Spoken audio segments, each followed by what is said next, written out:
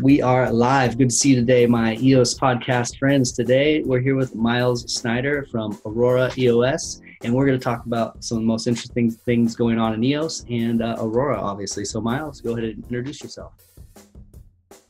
Yeah, thanks for having me on. I'm Miles Snyder. I'm the CEO of Aurora EOS. We are a mainnet block producer candidate, one of the more recent entrants into the block producer game. We launched in September. And yeah, super excited to be here. Cool, man. Well, it's great to have you, and I think it's gonna be a fun show today. What do you think's most interesting going on in EOS today, just for you? It's a tough question to answer. We've been doing a weekly newsletter that's like a roundup of everything happening in EOS, and every week I feel like there's some new issue or thing happening that is fascinating to me. I think on a more macro level, the thing to me that's probably the most interesting about EOS is that it's the first blockchain where we've seen people build fully on-chain profitable businesses. And thus far that's taken the form of these, DApp casinos, right? That are doing gambling games. I think that's just a very early proof of concept for what we're going to see. And EOS has an architecture that no other blockchain has that offers the ability to sort of run these enterprise grade applications or decentralized applications. And that's a combination of throughput, latency, usability, whether it's account names or no transactions and things like that. And I think also the different options offered by the permission system are huge. All those together kind of create this operating system upon which, for the first time, we can see sort of enterprise level applications get built. And so there's all sorts of things that you can do with that, and I think we're going to see a lot of experimentation. We already are seeing a lot of experimentation, but certainly in the future things will get even crazier. But the thing to me that's most interesting right now is something like EOS Bet or Bet Dice, where you have a business that exists on the blockchain and is actually generates revenue, is profitable, offers a service to its users. And I think one of the coolest things about it is that it then sort of programmatically takes those earnings and distributes them to the developer team, to shareholders. Some of it goes back into the pot for to sort of increase the value of the available funds for people to gamble on. And obviously all this is taking place in a very specific vertical, which is gambling. We saw that take off with EOS Bet, and then a bunch of other companies followed suit to try to capitalize on what EOS Bet proved to be a really interesting opportunity. But I think that's just the beginning, and I think this idea of having these decentralized autonomous corporations that are whose rule set and governance structure and business structure is entirely programmatically on chain is super interesting to me. Yeah, that's it. The DACs are really interesting. I'd love to get into those. But as far as EOS Bet and EOS Dice, that model has been working so well. And what do you think? How do you think what's the downside, or how's that right now the only thing that can necessarily stop it is if users stop using it. Is that right? How does that system break? It seems pretty solid. So I think there's a couple of things. One is that to what extent these things are fully decentralized, to what extent they're actual dApps is debatable and depends on the projects. Because remember, there's a bunch of them. There's EOS Bet and there's Bet Dice, which are the two big ones. But there's several others, and I should start by saying this is not investment advice. I'm not endorsing or saying that anyone should go out and buy these tokens or anything like that. But there's a few things that could go wrong. One is that there's certainly legal issues around any sort of token that does a revenue share. I'm not a lawyer, so I can't really analyze that, but certainly I think in some jurisdictions those would maybe be considered securities. And if any government organization chose to sort of go after those projects, they could get in touch with the development team and potentially shut down those operations and blah blah blah. And you could see a future in which these projects can continue without that sort of core development team, or other people could take up the mantle, or whatever it may be. But I think some of them are still centralized in certain aspects of their operation. And I actually think that that is going to be a trend that we'll see a lot, because people talk about decentralization like it's a binary, and it's really not. It's much more of a spectrum. Or you could even say within any given application or network, there's parts of it that are centralized and parts of it that are decentralized. And I think with a lot of these things that will get built on blockchains like EOS, you may have a sort of company that's at the center of something, meaning that in that way it's kind of centralized, but it's decentralized in the sense that these smart contracts that users are interacting with are on the blockchain and are sort of programmatic. So for example, say you've got a betting website that they own the URL and the sort of the portal where users go to play, and they own that user experience, and they've got a developer team that actually works to update all of that. Well, in those ways, it's kind of centralized, but as a user, you go there, and when you place a bet, you're actually interacting with a smart contract. So you're not trusting that team to not steal your money, because you can actually see that on chain, and the smart contract is where you're sending your money. So I think that sort of hybrid model is what we're going to see a lot of, where the parts that require that sort of counterparty trust will be put on chain, but maybe the business itself will still be owned by a centralized entity. And the extent to which they go sort of fully decentralized or not is going to be dependent on the model. Yeah, that's the approach it seems like teams are taking, is that we're not real sure how to decentralize the whole thing yet, but we can decentralize this part, we can do this part how we know, and we'll take baby steps and figure that out as we go. And that's for me, that's the general thesis around of EOS is that you have one end of the spectrum that's like just full governed, like the US government, for example, or like what we have now, how we govern ourselves now. And then you have the other end of the spectrum that code is law, like Bitcoin. And then there's this place where EOS sits in the middle, where we know that we can do some of these things better with governance, but we don't know how to do all of it with code is law. There's this spot in the middle where EOS sits that it's a give and take, and it's a spectrum, like you say. And I like that spot because it enables us to move more quickly and figure things out as we go, as opposed to having to figure it all out on the front end and then hope it works and doesn't break. I think that sort of the position where EOS sits on that spectrum is both its greatest opportunity and its greatest challenge. Yeah. Code is law is a very simple approach, but it's also super predictable and super sort of socially scalable. When you do something that's more along the lines of, we want to enforce code, but understand that things go wrong and there needs to be a process for upgrading and all that, that gets a lot messier. But of course, it also offers you the opportunity to potentially avoid some of the problems that have plagued other platforms. I don't think that the EOS community has quite figured that out yet. I think our governance processes are still pretty immature and still being defined. And that's, in my opinion, the biggest challenge for EOS right now. And we'll probably talk more about that when I talk about some of the stuff that Aurora is doing. But I think that, if done correctly, it's a huge opportunity. Yeah.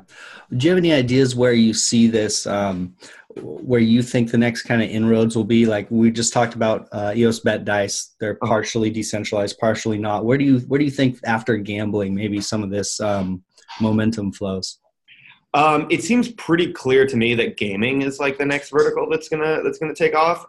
So if you look at the most popular dApps or HAPs, if you want to call them, hybrid apps, on EOS, there's if you go to dappradar.com, there's 50 gambling sites, 40 of which are just clones of 10 that are maybe doing actual innovation. And then you've got a few games, but the biggest one is EOS Nights. So this is sort of another example of a hybrid business model. So you've got EOS Nights. It's built by a centralized company. I believe it's a Korean company. and it's a game that exists on chain, and you can own digital objects that are tied to your EOS account, so you actually own them, and you can sort of trade them within the game and buy and sell them, and what that does is it actually again is a business model for EOS Nights, right? Like I haven't played it too much, but my understanding is that if you want to go do EOS Nights and buy a sword, you have two options. You can go to the marketplace and buy a sword from another user that has it, or I think you can buy a sword from EOS Nights itself. And so, like, in some ways, what the DApp or what the game does is it gets users onboarded. They pay for certain things within the app, and then once they own them, they can sell them to other users if they want. But that initial purchase, that revenue goes to EOS Nights. And by building it on a blockchain, they offer users more sort of ownership of their digital items, but two, they kind of have this global. They get access to this global user base with much fewer barriers to entry than if you said, okay, we're going to build a game, but if you want to buy something in it, you have to, go through PayPal or a credit card or something like that. Like anyone out there who holds EOS can go, participate in the EOS Nights game. And so they, once again, have built a profitable game business on EOS. They're really the major one right now, but like we saw that Mythical Games, which is a bunch of ex-Activision executives, just raised, I think, $16 million to build blockchain games specifically focused on EOS. And I've seen a number of other companies and individuals and organizations that are working in that vertical. And that makes sense because we can kind of see some of the benefits of building a blockchain on a game and having self-sovereign ownership of digital assets and things like that. But up until this point, there's been very significant barriers to anyone seeing much success in that space because the other blockchain platforms that have come before EOS have generally had very low throughput, very high latency, and very either high or unpredictable fees. So that's one of the things we saw around CryptoKitties is it just like it couldn't, the popularity exceeded what the underlying blockchain was capable of handling. Fees got really high, things got congested, et cetera, et cetera. EOS addresses or fixes a lot of those issues. And so it really is kind of the first blockchain platform where we're getting actual users to play and use a game makes sense. So I think that without a doubt, gaming is going to be the next thing that we see kind of take off. And that can take all sorts of forms. To be honest, I didn't grow up like as a gamer. I never was a big like video gamer either on like consoles or on the computer. So it's not necessarily my area of expertise. But I've done my best to sort of do the research and listen to people who know what they're talking about. And that to me seems pretty clear. Yeah, I love thinking about the opportunities that the game vertical has. I got High Fidelity coming on the show. Oh, nice. That'll probably pop out on Monday if everything happens right. But yeah, High Fidelity is doing the whole Second Life thing, which is I didn't play Second Life, but it's basically like a massive online multiplayer, but without really quests, and people are like almost just living in this area and doing whatever they want as opposed to like some sort of linear goal that they have. But the idea that they're going to put something like Second Life onto the EOS blockchain where you own all your stuff within the game is just this huge gap of, I think people are going to look back one day and not believe that we used to play video games and not own our items physically, or not necessarily physically, but not have a sovereign ownership over our items. I think will be a big,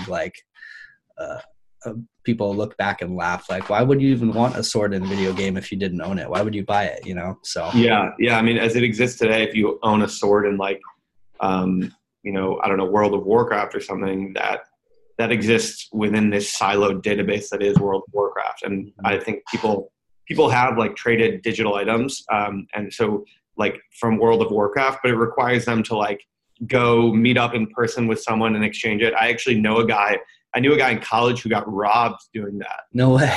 Yeah, because that's what it was required. You had to like take it, like not off chain isn't the right word, but offline to go do the transaction because there was no marketplace that existed because World of Warcraft wanted to keep that siloed.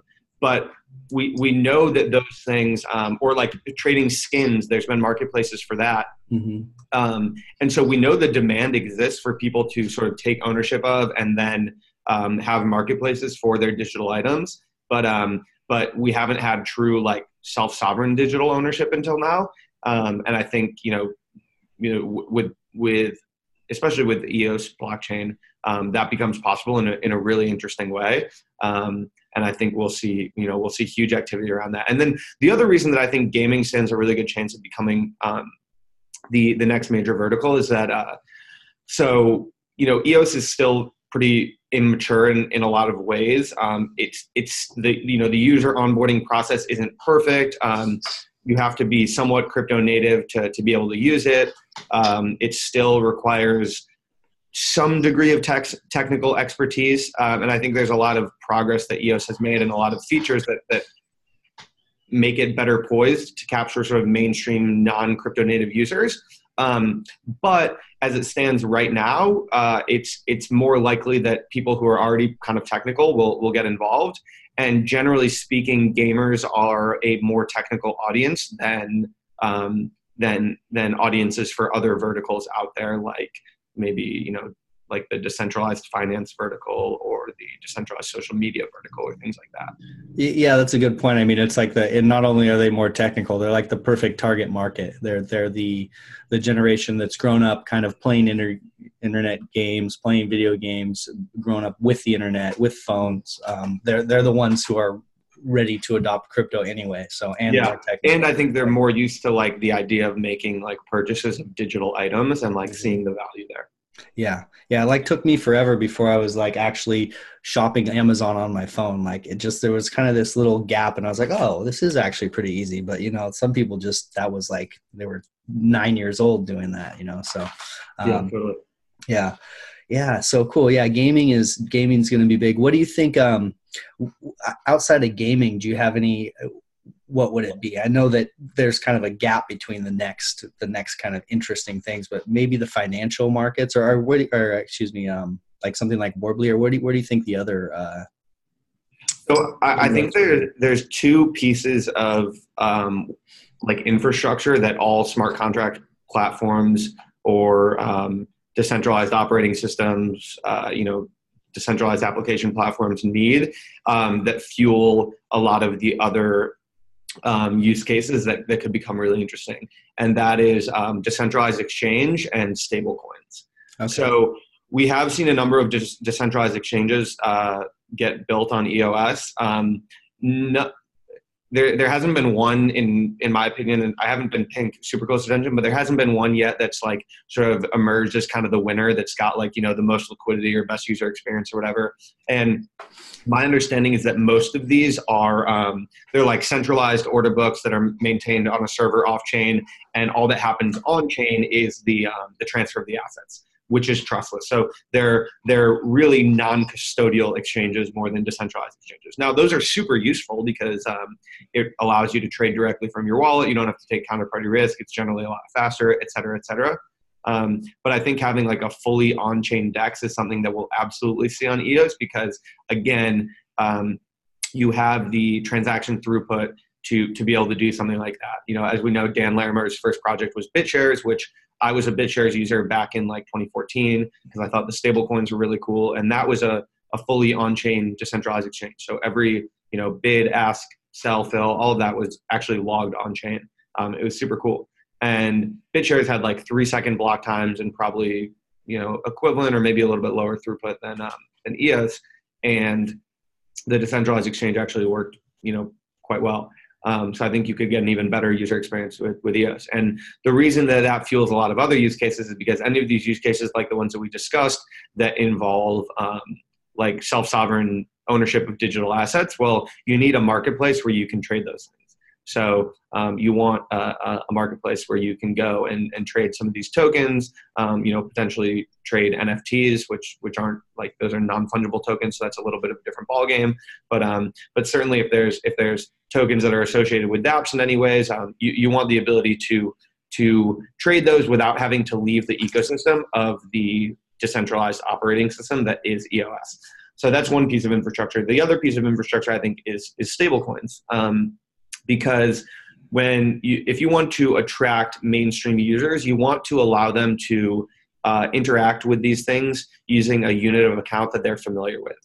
Because using crypto for payments, I mean, you're a crypto guy, I'm a crypto guy. We've all done it. It's not the best experience, right? Like, I don't know if you ever bought anything with Bitcoin like back in the day, but like you probably look back now and you're like, I've well, got a great example. We were at the scaling blockchain event right after the EOS hackathon, yep. and so it's an EOS event with like a pretty concentrated group of EOS gangsters, and we were supposed to buy lunch with EOS, and like barely anyone could do it. It's like, oh, this is okay. This is very telling right here. So yeah. Anyway, go ahead. Yeah.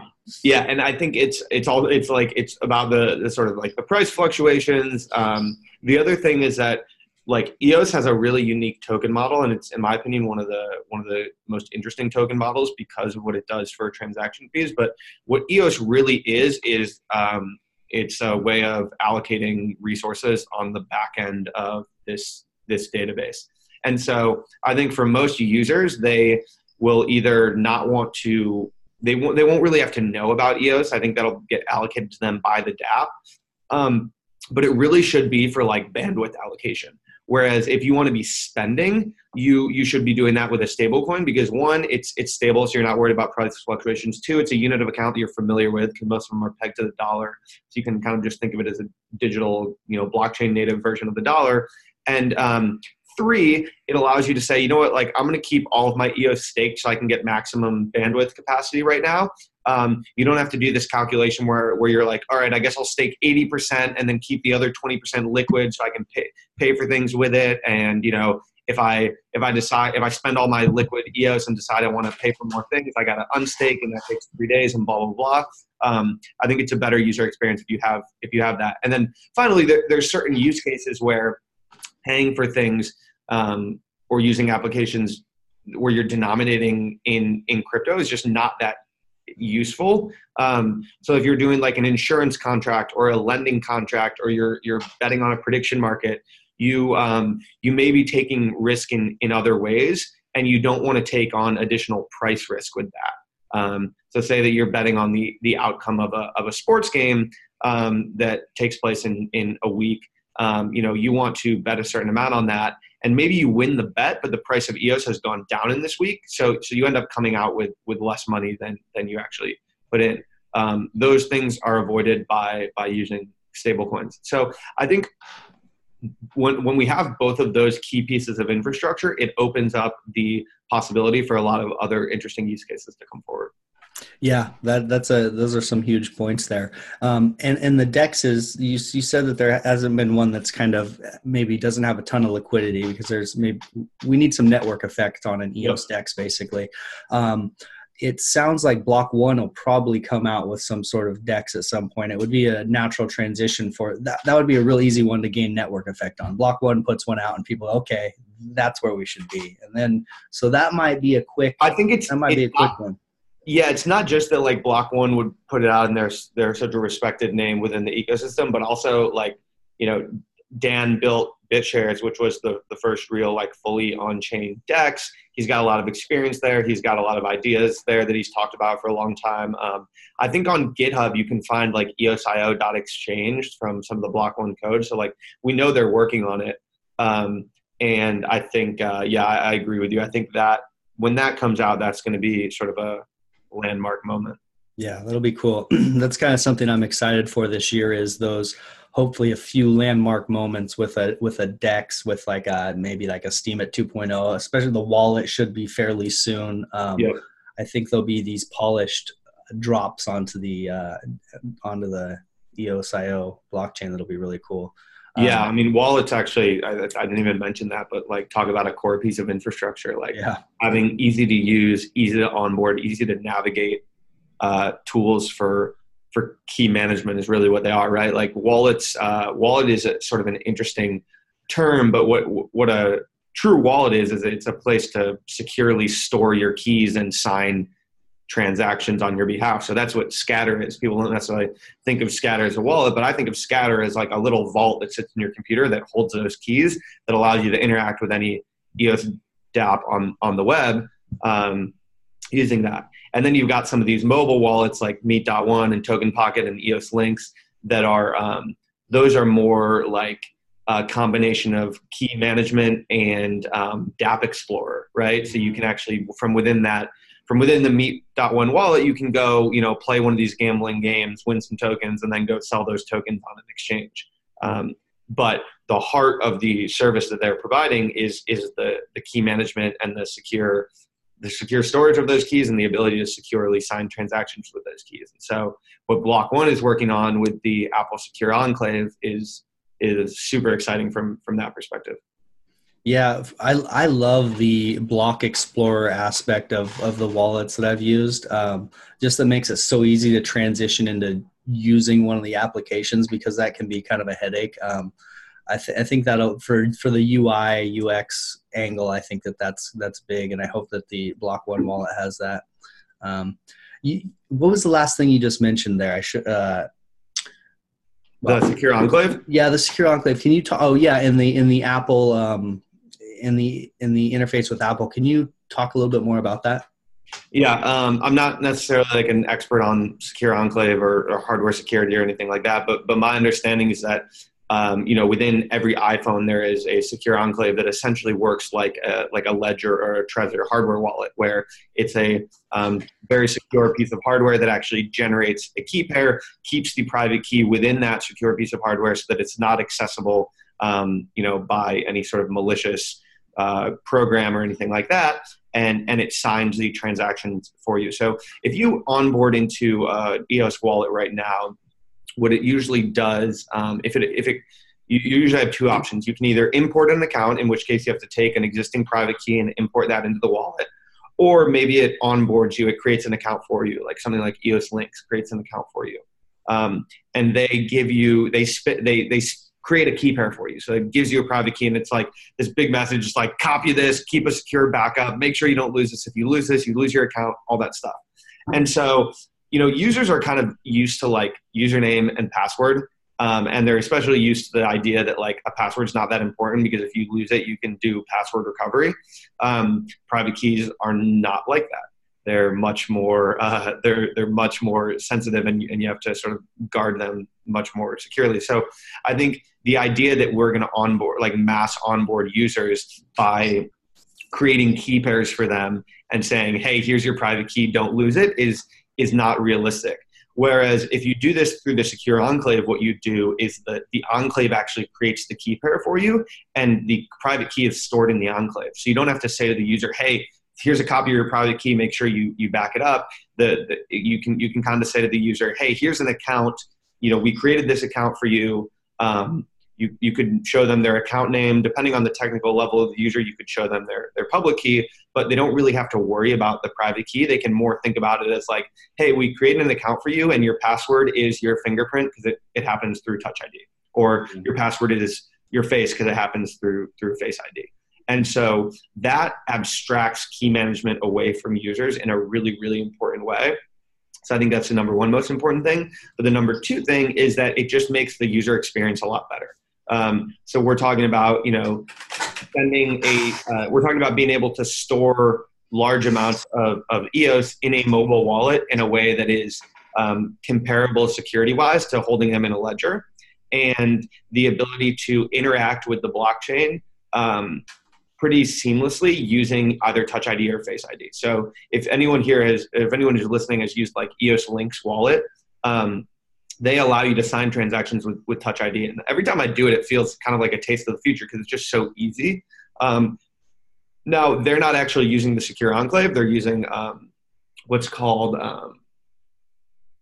maybe it's called Chain ID or something. I can't remember, but they're sort of encrypting the private key using Touch ID. The Block One solution takes it a step further. And so you can kind of imagine a future in which you'll be able to, store pretty large amounts of EOS on your mobile wallet, vote instantly just using the press of a button or showing your face to it, interacting with all these dApps, et cetera, et cetera. And a lot of the scary, complex blockchain stuff is abstracted away from the user. Yeah. Wow. I the concept of taking blockchain tech or the EOSIO tech and weaving it in with this well-established tech that we already have is a bigger picture kind of next level for me also, because it's been almost siloed. Like the blockchain wants to build its own new internet and make its own new technology, but we don't necessarily have to do everything. There's stuff out there like the secure enclave that as we integrate, can make leaps and bounds. So that's a great one. Yeah, absolutely. I feel like if we, you know, there's room for, I think, integration with existing systems. There's room for trust in the world. There's room for reputation and all these things. I think some of the crypto ecosystem has gone too far in the direction of like, don't trust, verify, code is law, all this stuff. I think for certain use cases that makes sense, but I think for other use cases, especially when we talk about onboarding, mass onboarding users, we need to leverage a lot of the tools we already have at our disposal. Yeah, I of the same opinion that there is room for trust in the world. As humans, we've figured out how to govern ourselves for thousands of years, and we're not horrible at it. It's not completely broken. There's interactions we have that are optimized just on a human level, and that's another part that can weave in just fine if we figure out how to do it. So yeah, there's the tech that's already there, there's how humans already interact, and then there's the blockchain. And as we weave them together, that's the goal here, is that middle ground. So yeah, absolutely. So if you're holding a secure enclave, you got say you're like a whale or an orca, you got a bunch of EOS like on your phone, and it just takes a thumbprint to unlock. Is that going to be like, what are the security measures? Is it going to be like walking around with $100,000 in your pocket or $1 million in your pocket, or No. So actually that's a really good point. And I think this gets to one of my favorite features of the EOS IO software that makes it different from anything else out there is this permission system. So EOS offers the ability to customize your account in a way that is radically different from anything else that's ever been offered. So if you're a user on Ethereum, you basically have a key pair that defines your account. So you have a public key and a private key. Your private key is your password, and your public key is your email address. If I want to have you send me some ETH, I give you my public key and you send it there, and I can access those funds using my private key. And that's kind of it at a basic level. So you have to keep your private keys super, super secure, whether that's in a hardware wallet or completely offline. Depending on what you want to do on the blockchain, you may have to create multiple accounts. Say, my savings account that it is totally offline, I keep that key in a lockbox somewhere, like engraved into a crypto steel. And then I have another account that I use with my ledger that I can use for everyday payments or stuff like that. EOS offers the ability to completely customize this in a way that kind of gives you the best of both worlds. So instead of just having a single key pair that defines an account, EOS has a human readable account name, right? So, you could have, they have to be 12 characters, but say they could be whatever. You could have Happy Money Man as your account, right? I've got Mr. Happy Money. Mr. Happy Money, perfect. All right. So you've got Mr. Happy Money, which is this human readable account name, and then within that account name are a number of key pairs. So by default, you have an owner key and an active key. So the owner key controls root access to the account, meaning that if you wanted to transfer ownership of that account or drain all the funds or whatever it may be, it can do everything. That's like the master key. And then the active key can do everything except change the owner key. So the active key has full permissions, except that it doesn't actually own the account. Now, what you can do with EOS is you can actually create additional key pairs that are for specific actions. So you could create a new key pair that also exists under the Mr. Happy Money account that is only for voting. And the only thing that key can do is vote. So say that you wanted to, say that you've got 1,000 EOS in that account and you want to vote with that every week. Well, you can create a voting key and import that voting key into your desktop wallet. And then, every week you log on and you vote. And worst case scenario, if that key gets compromised or stolen or whatever, someone can change your vote. But you, because you control the higher permissions with the owner and active key, can go and change that key pair to a new key pair. So if I stole your voter key, you can actually change that out, and now that voter key is no longer controls voting on your account. Even if you want to get even crazier with the permissions, you can go and you can say, okay, my owner key is going to be actually a multi-sig of a number of other keys. So you could say, we're going to have, if I want to change the ownership of the account, I need a 2 of 3 multi-sig that consists of these other key pairs. You can do time delays. So you can say it's a 2 of 3 multi-sig, unless 30 days passes, and then it becomes a 1 of 3. And you can do all sorts of these customizations and permissions, and you can say, here's a specific key just for posting to this on-chain forum or whatever it may be. And so the reason that this is really important for EOS is that EOS is a blockchain that's meant to be interacted with, right? It's not just like a store of value coin. Like I say just because I'm a big fan of Bitcoin, and I think it's really interesting for a lot of reasons, but it's primarily a store of value, right? So like my Bitcoin, I just keep that completely offline, right? Like that key is just stored somewhere else. And if I want to send money to my Bitcoin address, I've got the public key, but that just stays offline. And I'm happy to hold that for years offline. With EOS, like you want to be voting on chain, you want to be interacting with dApps, you want to be, potentially lending out your tokens, all of these things. And so historically with the structures of public blockchains, you have to make this decision between like offline cold storage or hot storage where I interact with the internet. EOS gives you the best of both worlds. So you could actually keep your owner key completely offline, even keep your active key offline, but create a key pair that say allows you to vote, allows you to transfer X amount of EOS per day, allows you to interact with these dApps.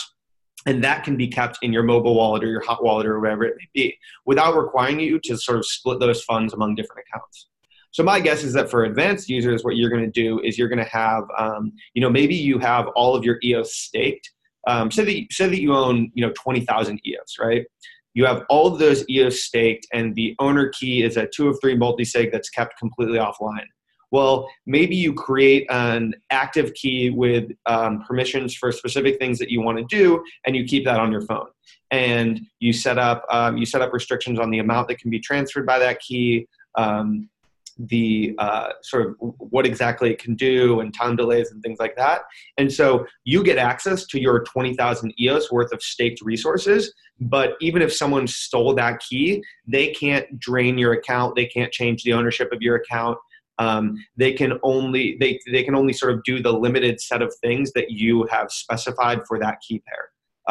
And so I think, ultimately what this allows you to do is it gives you a level of customization that is super useful to advanced users, super useful to enterprises. And I think for a lot of users, it's going to be handled by the wallet provider sort of on the back end, and will allow the wallet provider to create a setup that's super secure and usable and all of that.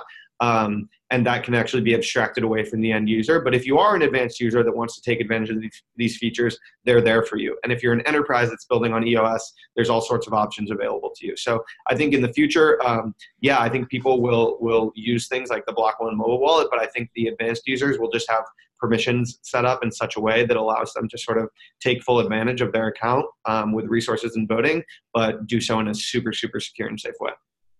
Yeah, and that's kind of the logical step. It's the same way like with banking and things like that. The whales are much more, they go much more in depth with how to protect and secure their money and where it is and how it moves around. And same thing with EOS. There's probably whales out there or companies that are going to put a lot of time into how they utilize our private keys. And then there's going to be just people walking around every day with a few EOS that they're using, and it's not such a big, it's not such a big deal. Totally. So, yeah, there's a really cool company called Casa Hodl. Have you heard of them? No, that's cool.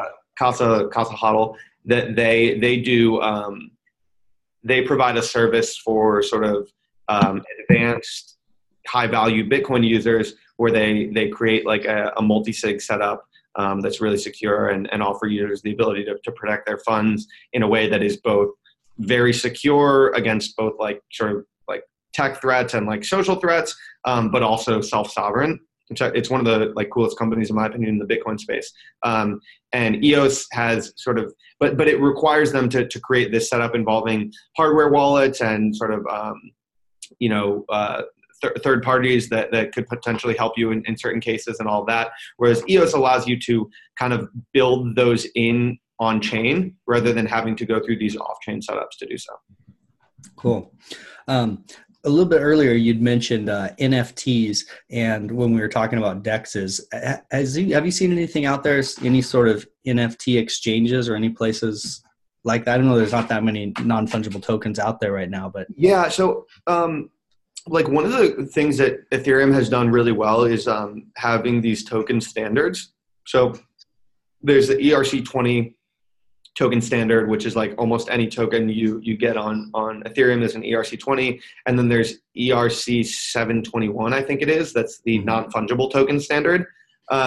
And these are really useful because they create a standard across the ecosystem that makes it easier for exchanges to integrate with them. New projects that want to spin up have these sort of standards that they can go to.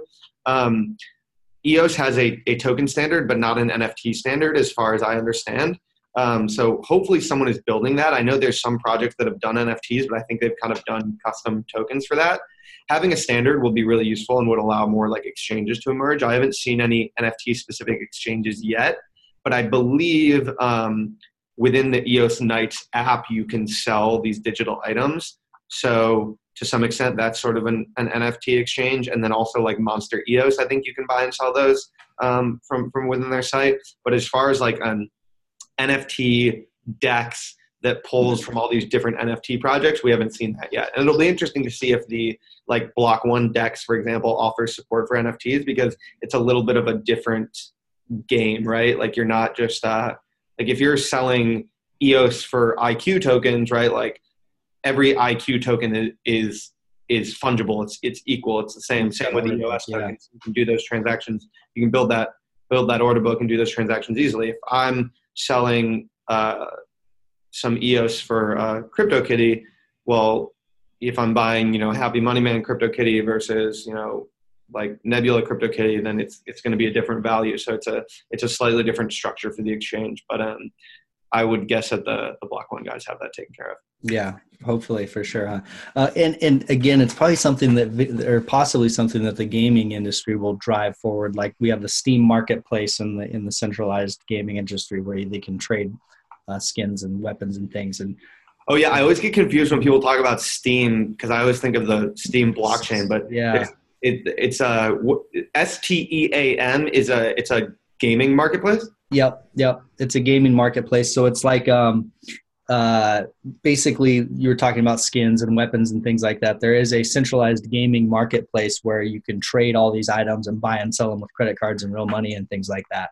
But the problem is that the developers still have control over the items. The developers still have control over whether those items continue to exist or not.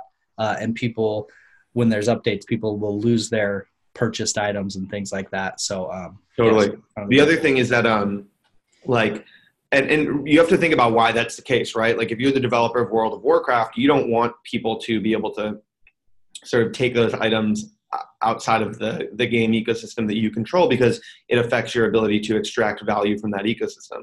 Now, if you imagine, say that, people there, there's thousands of users using EOS Knights every day. They own all these digital items, and all of a sudden the developers behind EOS Knights like pull some BS and say, we're gonna do something in the game that people like hate. Well, if you are a savvy game developer, you may see an opportunity there to say, "Hey, EOS Knights community, we're building an alternative to EOS Knights with a new set of rules that sort of better reflect what the community wants, and you can bring all of your items over here, and we'll honor them in the same way that if you had a level 12 wizard wand in EOS Knights, you're going to have a level 12 wizard wand in this new game as well." And it gives users a lot of control to be able to sort of port over to other places that could honor those items. And then the other thing is it gives it gives you sort of a provenance for your items in an interesting way. So like we know that in the gaming space, there's like you're now seeing like gaming celebrities, right? Like this Yeah. like ninja guy is like has millions of subscribers on YouTube, and he just plays Fortnite.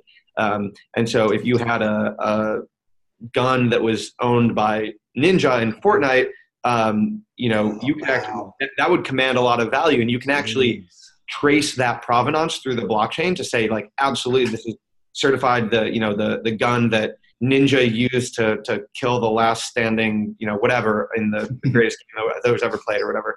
And like I think that part of things is going to become a really interesting factor that drives valuations as well. Oh, it's wild, man. I hadn't thought of that yet. That's like, getting assigned a baseball from Barry Bonds or something, getting a home run ball or, something like that. How interesting. Oh Yeah. my And God. I think to people who are like over a certain age, it probably sounds crazy that we're Yeah. talking about this. Yeah. But I think for like a younger generation that's more used to buying these digital items, and like I think that's to them, there's going to be no real observable difference between buying a baseball bat that Barry Bonds used and buying a digital weapon that Ninja used. Well, I mean, I can I had some questions about this as well. So I started digging in, like, what is going on? For one thing, this stunning fact is that the World Gaming Championships or something is multiple times more watched than the Super Bowl in the NFL. No way. So like the amount of people that are watching is like kind of stunning. As well, all you have to do if you're not familiar with what's going on is go on Twitch and watch Ninja, and and the screen has like money that falls out of the sky as people tip him, and as he's like winning the game and like talking and interacting, literally money's just falling out of the sky, tips, like a constant stream of like 10, 15, $20, $5.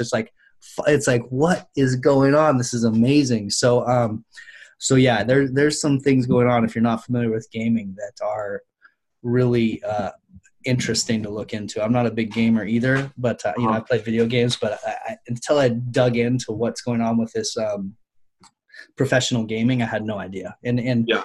And he already, I think Ninja already makes possibly. I don't want to. It's something like outrageous amount of money, like maybe I even. think it's north of like 20 million a year. Yeah, yeah. So, and I can only imagine he's making 20 million a year if he starts selling like his non-fungible in-game items as well. Like he could be, he's gonna be crushing it. So Yeah. very, very interesting stuff.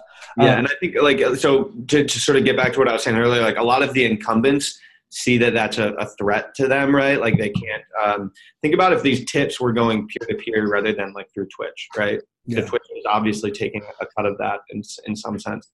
Doing that peer to peer is better for Ninja, better for the users. Probably worse off for Twitch. So I don't necessarily expect that some of the gaming incumbents are going to jump on this opportunity. I think there will be upstarts that see that this is a very unique opportunity and sort of cater to building experiences around this new paradigm. Mm-hmm. Yeah, it'll be basically this new tool and developers' tool belts, and some people choose to use it integrated into games, and it'll surely will start slow. Also saw had an interesting thought about gaming DAX, because I know that like World of Warcraft over the years had some changes, like you were saying, within the game that the users didn't necessarily like. Now, if these users are really, into this is their world, they put a lot of time into it. So the ability for them to maybe vote on upcoming changes through some sort of gaming DAC could be a huge change in how gaming, how these 10-year long games, how they make upgrades along the way. It makes sense to give some of that power to the users. So absolutely. I think I actually just saw on Twitter recently that like apparently Minecraft does something along those lines where they conduct user polls. I don't know much about it. I'd have to look more into it, because the natural question is like, well, how do they prevent Sybil attacks? How do they know that it's actually unique users or whatever?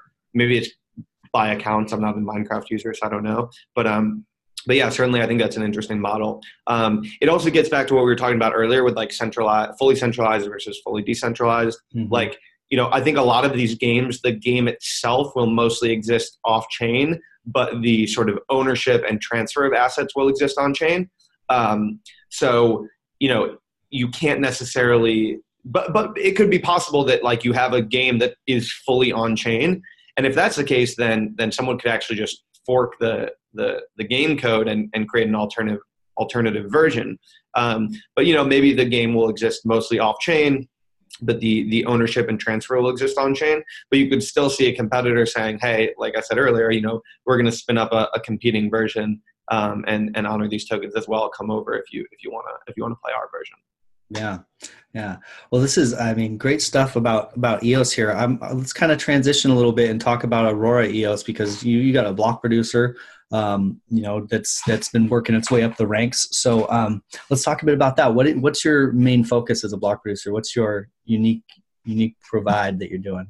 Yeah. So our main focus is really around like education, and I would say more recently governance issues with regards to EOS.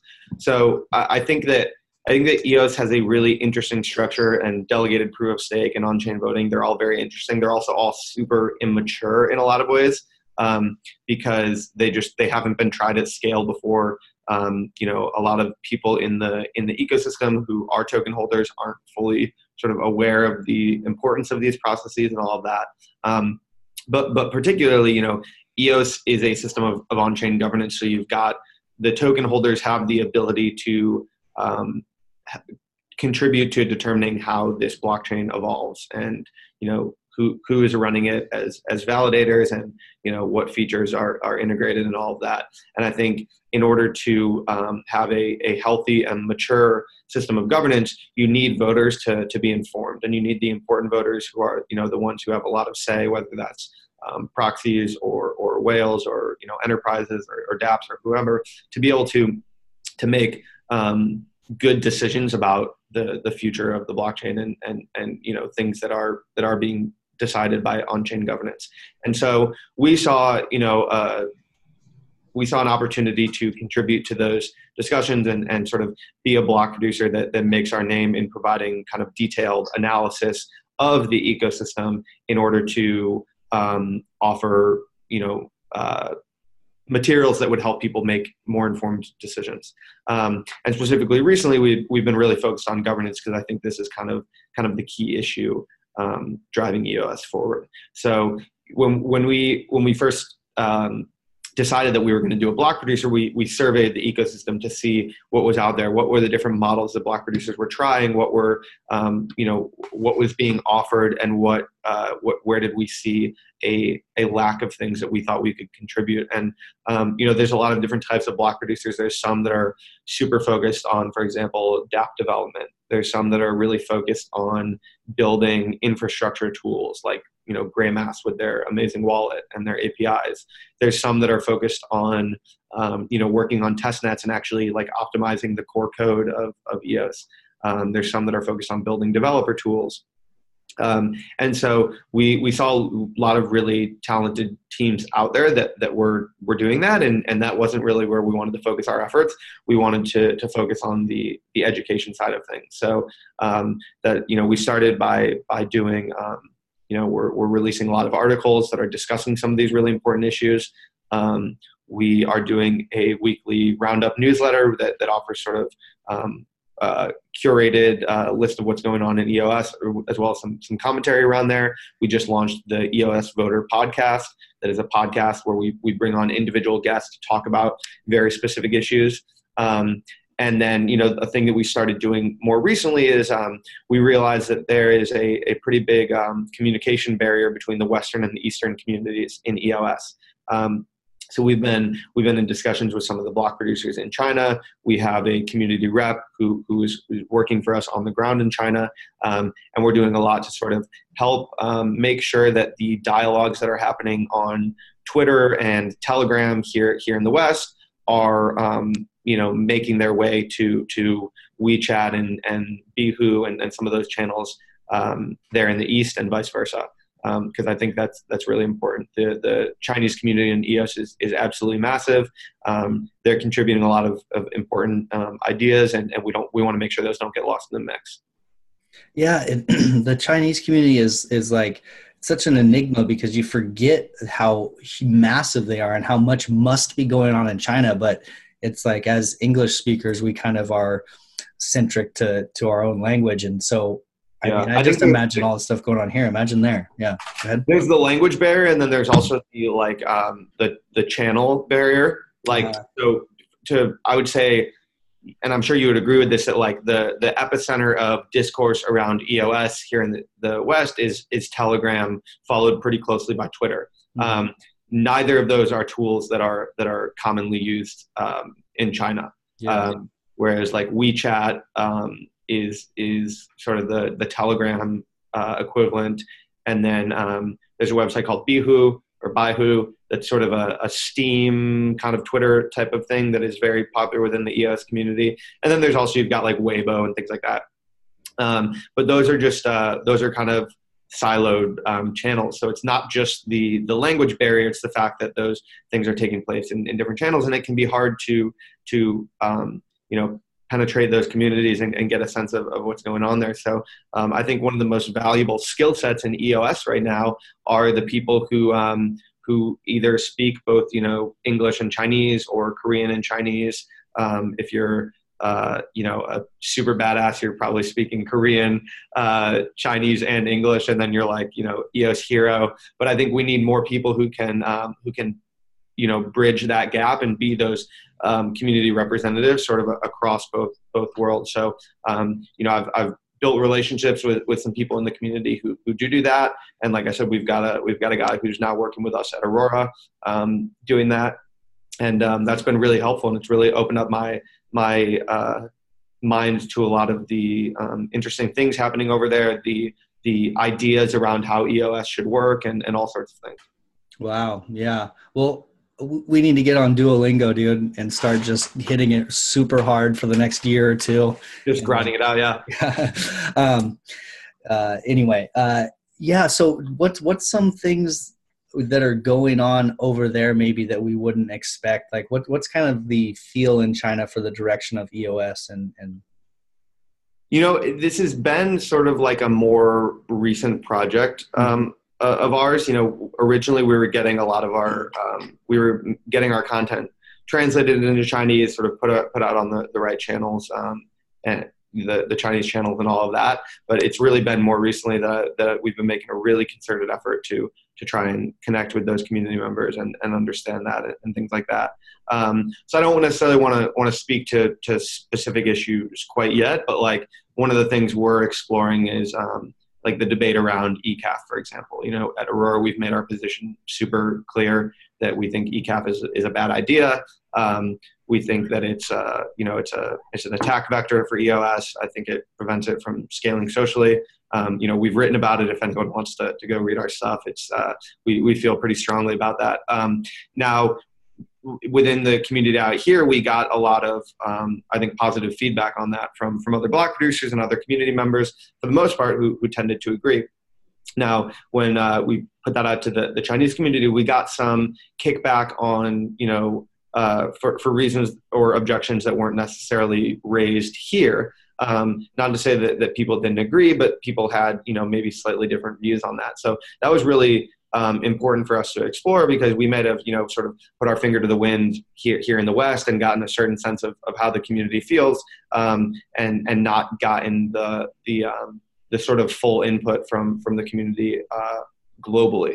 And in terms of like sheer numbers, I think the number of EOS users and token holders and all that is much bigger in China than it is in the United States and Europe. So it's really important to be connected to that world. Yeah, absolutely. Well, that's a I look forward to hearing how that develops. I'd love to touch base with you and kind of keep my finger on the pulse there as well. That's pretty cool. So you've got the education for the community, and through writing Medium articles, the podcast, the weekly release, focused on kind of the governance issues and things like that right now in China, with the translations. What else is going on with you guys? I think right now we're really making our focus on governance, because I think this is the issue that's going to define EOS, for the foreseeable future. We are also taking a close look at sort of the side chain and sister chains ecosystem, because I think it's becoming more clear that horizontal scaling through a number of different chains is going to be a big part of the future of EOS. And we've talked to a number of dApp developers who are thinking specifically about building as either a side chain or a sister chain. We've got a couple things up our sleeve that I can't quite come public with yet. But yeah, I mean, right now our focus is absolutely on governance, because I think that's the most important thing. The other thing is that, we're focused on making sure that our business model is a sustainable one and one that has staying power, because right now we're in the middle of a pretty prolonged bear market that very well could continue for the foreseeable future. And if you're running a business where your revenue depends on the price of a token in one of the most highly volatile markets on earth, is not the easiest way to run a business, as I'm sure many other block producers would tell you. So we're really focused on making sure that we have the ability to continue to offer services to the EOS community, continue to bring value, even as the market conditions aren't necessarily in our favor. Yeah, it's definitely an interesting shakeout that we're having here as far as the price dropping, and I know that's putting some pressure on a lot of the BPs, which may actually end up, there's this idea that it may end up being a good thing to make the chain more resilient, make BPs more resilient. Yeah, what do you think on that as far as the price dropping and BPs having to deal with it? Yeah, so I think in the long run, the price drop could ultimately be a good thing for EOS for a number of reasons. I think the main one is that EOS launched in June of this year. If it had just been 2 years of straight bull market, followed by some major crash, I think that the chain could have had a lot of issues dealing with that. Whereas having a bear market early on gives us a lot more information to prepare for the future. So, 6 or 7 months ago, the business model of being an EOS block producer did not exist. And everyone who's doing it now is sort of a first timer, and there's no blueprint for how to build a successful business doing EOS block production. And so what the bear market does is it sort of gives us a lot more data points and information on which models for a block producer have the most staying power, and which ones are able to, not only keep their lights on, but also keep adding value even in unfavorable market conditions. You've got a lot of different block producers, as I mentioned before, that have different models and different ways of serving the community, and potentially different revenue models, or multiple sources of income, or whatever it may be. And having a brutal bear market early on really is gonna help us find out which ones of those have staying power, which teams have planned accordingly and are able to continue to serve the community. And I think that's going to be that's really important, because we kind of get that out of the way early on, and it allows us to learn so that we're prepared for in the future if we have another run up and then a crash and all of that, which these markets are going to take, the crypto markets are going to take years and years and years to mature. So that's very possible. The other thing, the reason that I think this bear market could potentially be good and in the long run for EOS, is that like the EOS token sale happened over the course of like mid 2017 to mid 2018, which was the craziest period of speculative mania that we've ever seen in these markets. And so you had a lot of people who were buying into EOS simply for speculation purposes. And as a result, those people were, most likely keeping their tokens on exchanges, not participating in voting. They were really only interested in the price action. And I think what the bear market does is it shakes out a lot of those people who are simply in it for speculation. And the people who are buying EOS right now, I can't confirm for sure, but my instinct is that those people have a more long-term outlook, have a better sense of what it is what the model is that EOS runs on being DPoS, and will be more sort of active voters in the future. Rather than just simply speculators, or the people who are accumulating right now are maybe the people who are planning on building on EOS, so they have a long-term commitment there. And I think having voters who really have a long-term interest in EOS is how governance can come to function successfully. So like right now you've got a lot of speculators who are keeping their tokens on exchanges. Maybe those exchanges are using those tokens to vote on behalf of holders or whatever it may be. I think in the future, if things go well, and this is sort of yet to be determined, but I think we'll have a lot of businesses that are built on EOS that participate in governance because that's what's good for their business. You know, we mentioned how like the betting applications kind of proved the first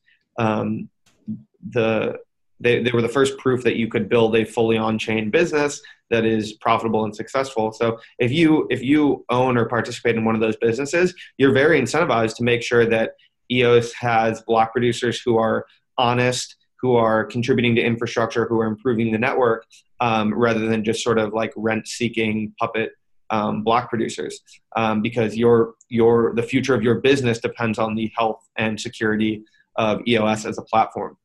And so, you know, when in EOS's early days, there was a lot of speculators and very little that was actually built on top of it. As those ratios sort of invert, then I think governance gets a lot healthier. And I think the bear market can contribute to that sort of redistribution of tokens from speculators towards builders and people with a long-term outlook in a positive way. Yeah. My favorite point in there is the one about the timing of the bear market. I think it's it is actually fortuitous timing. If you look at it if we were in some big run up, and the block producers built too big, or everyone kind of built infrastructure, these complex systems too big, too fast, without kind of any checks or balances, makes it very fragile. So if we would have had a run up and then a fall, I mean, it could have been a much more, it could have hurt the chain a lot more. Whereas this fall early makes it more resilient, makes it more, yeah. And I think it makes block producers realize that they need to plan for this kind of thing. Even if the token price goes up temporarily and your margins are a little bit higher, you shouldn't necessarily go out there and hire 5 additional engineers because next week that additional could be, or those margins could be compressed significantly. So, like I said, it's not an easy business to be in. It's very new, and there's a lot of factors to consider. But every time we have challenges like this, it gives us additional data points to learn from and integrate into our businesses. Yeah, for sure. I mean, and we saw a kind of sad example with Steam and Inc. Getting just wrecked because of basically the same situation. They were running their business and paying their people off the hopes of token price maintaining or increasing. So yeah, it's good to get this over with, or not. It's not over with, but it's good to shake the tree a little bit, I think. So absolutely, yeah. So kind of the last topic as far as Aurora EOS, and then we'll start winding down here.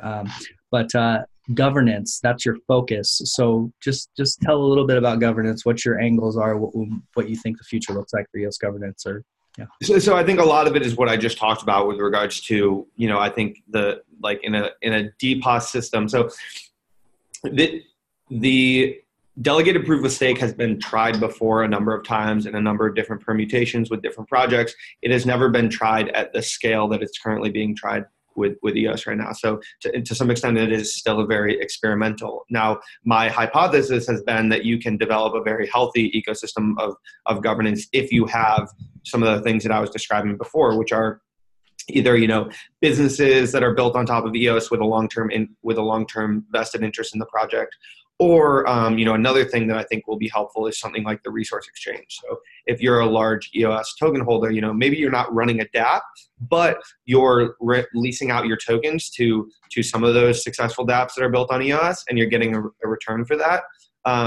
You have you have an interest in preserving that recurring income stream from renting out your resources, but also in order to rent out those resources, you have to lock up your tokens for a prolonged period of time. And you are thus incentivized during that time that your tokens are locked up to vote for honest block producers, because if the chain gets attacked while your tokens are locked up, you lose a lot of value. So it's sort of those incentives are at play here in getting people to more actively participate and getting governance to be healthier. I think the things that we have to contend with in the short term are certainly ECAP. I think that EOS should not have any sort of pre-specified arbitrator. I think arbitration is cool and interesting if you have it on a sort of on an application layer or a peer-to-peer layer. If you and I want to enter into an agreement and specify an arbitrator, then there's nothing stopping us from doing that.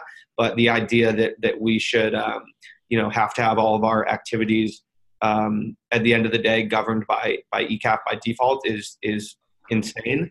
And that really should I think should be removed from the Constitution and thus from the chain. So that's something we're really working hard to move forward, is like a referendum vote that would adopt a new version of the Constitution and also remove mandatory arbitration from the Constitution. I think that side chains, applications, there's all sorts of ways that arbitration could work and users could have awesome protections. But I think that you need a base layer chain that's objective and not subjective. So that's one really important thing. And then that gets into another governance issue, which is just the Constitution. And so the Constitution plays into the issues of referendum and the issues of arbitration. So, with EOS, what you have is you have the ability to hold an on-chain vote. It's not a democracy. It's like a liquid democracy in the sense that you can either vote directly or proxy your vote to someone else, but it's not a democracy because it's not one person, one vote. It's one token, one vote. So it's a plutocracy, really. It's proof of stake. That's how it's supposed to work. Right now, what you have is users vote for block producers, and that programmatically determines the ranking of the block producers. So that's what's sort of like that voting is executed by the software. Now, in the future, we'll have what's called a referendum, which means we can hold an on-chain vote of token holders, but it's more of a poll to gauge token holder sentiment. So, if anyone remembers, like the DAO hack, they did this like thing called the carbon vote on Ethereum, where they had EOS or ETH token holders say yes or no to hard fork for the DAO. Now we can do something like that where we can hold a referendum that says, for example, should we adopt a new version of the Constitution, or should we adopt this new version of the Constitution, and token holders can vote yes or no. The important difference between this type of voting and the voting for block producers is that the voting for block producers is automatically executed by the core software. The voting for referendum is simply a signal.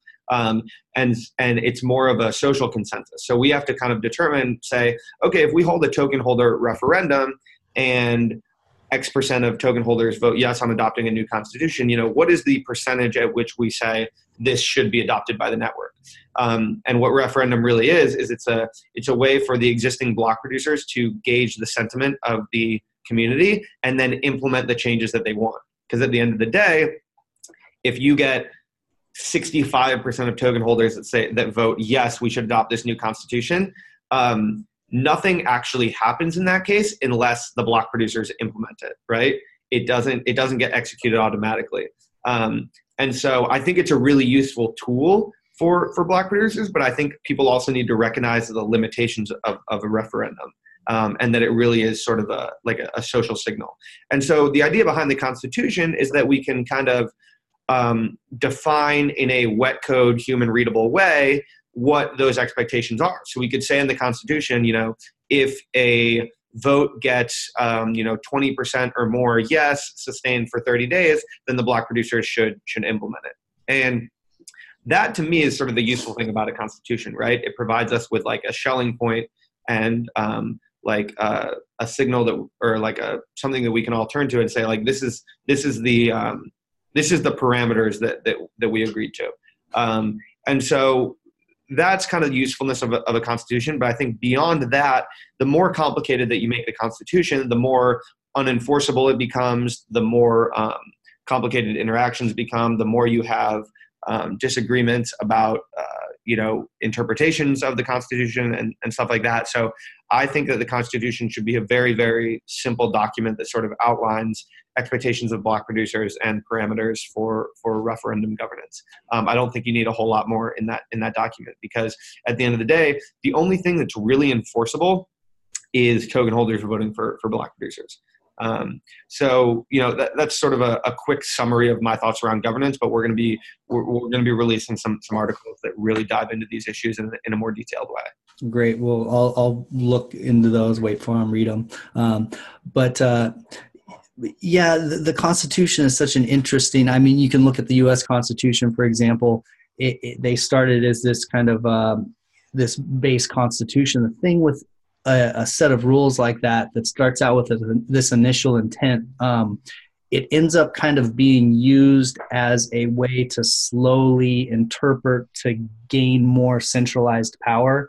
Yep. Whereas, like, it's never interpreted to take power away from kind of a central entity. It's always interpreted to give a little bit more power, and over time, it turns into this perverse thing that's not really even representative of itself anymore, but it can't really go backwards. It almost gives license for this small, progressive, one-way street towards centralization. That's my Yep. that's my kind of take on it. So, I couldn't agree more. yeah. So, like you're saying, man, keep it precise. Yeah, there's a narrative that's emerged recently that I think some of the proponents of ECAF have put forward that says, like, ECAF is a way to provide checks and balances in the system because we can interpret the Constitution and therefore make sure that it's being properly enforced and that block producers are complying by the Constitution. I think that it's super, super short-sighted, and it's a bad idea, because what it really is like you said, it's sort of a move towards centralization and consolidating power in this party that is ECAF, that supposedly is providing oversight, but really has no, like, ECAF needs checks and balances on itself. And they're claiming to provide that for block producers. And it's not effective.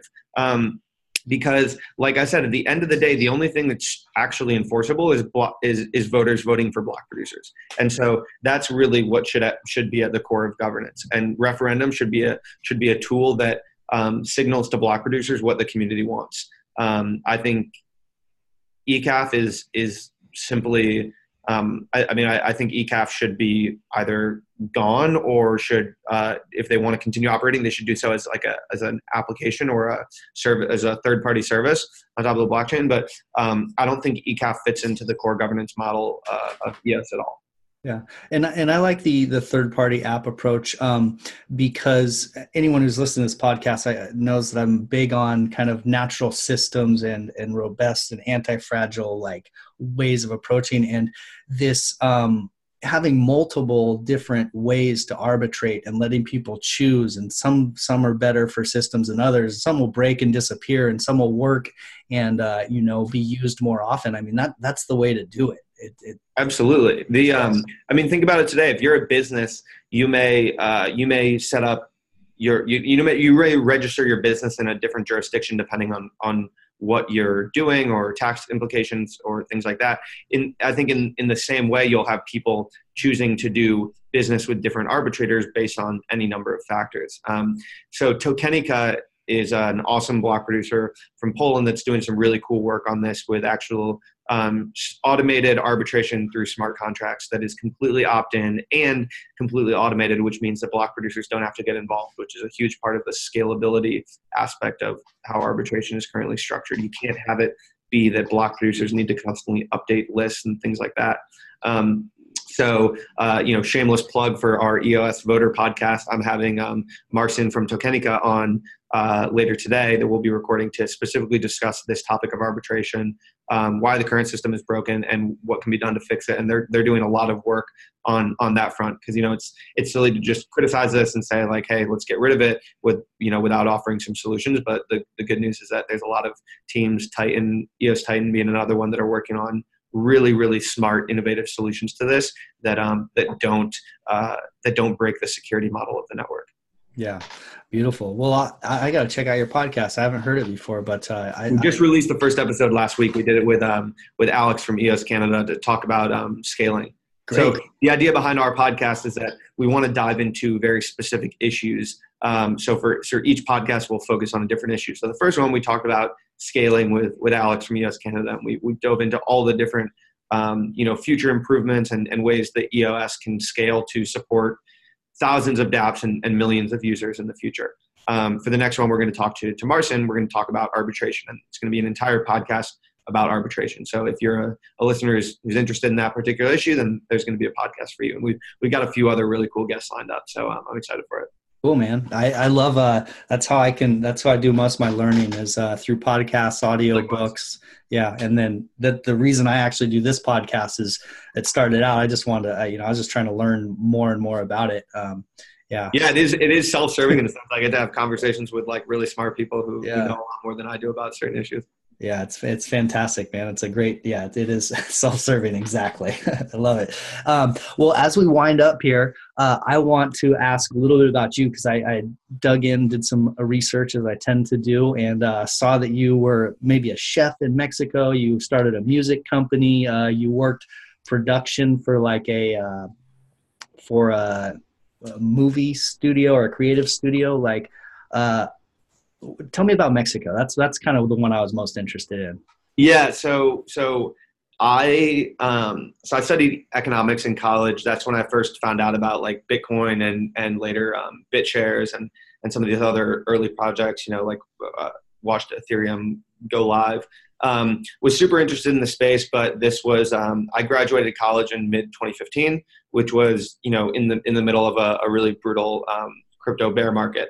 There wasn't a ton of opportunities to work in the industry.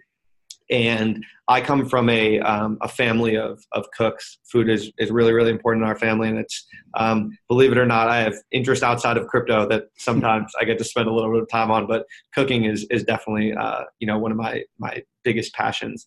So I always had the desire to go to cooking school or, maybe spend some time working in a restaurant. And particularly I was interested in going abroad to learn because I also love to travel. So after I graduated, I packed up and moved to Mexico City, where I went to cooking school for 6 months at a cool little program out there. And then I moved to Tulum, Mexico, where I worked in a restaurant.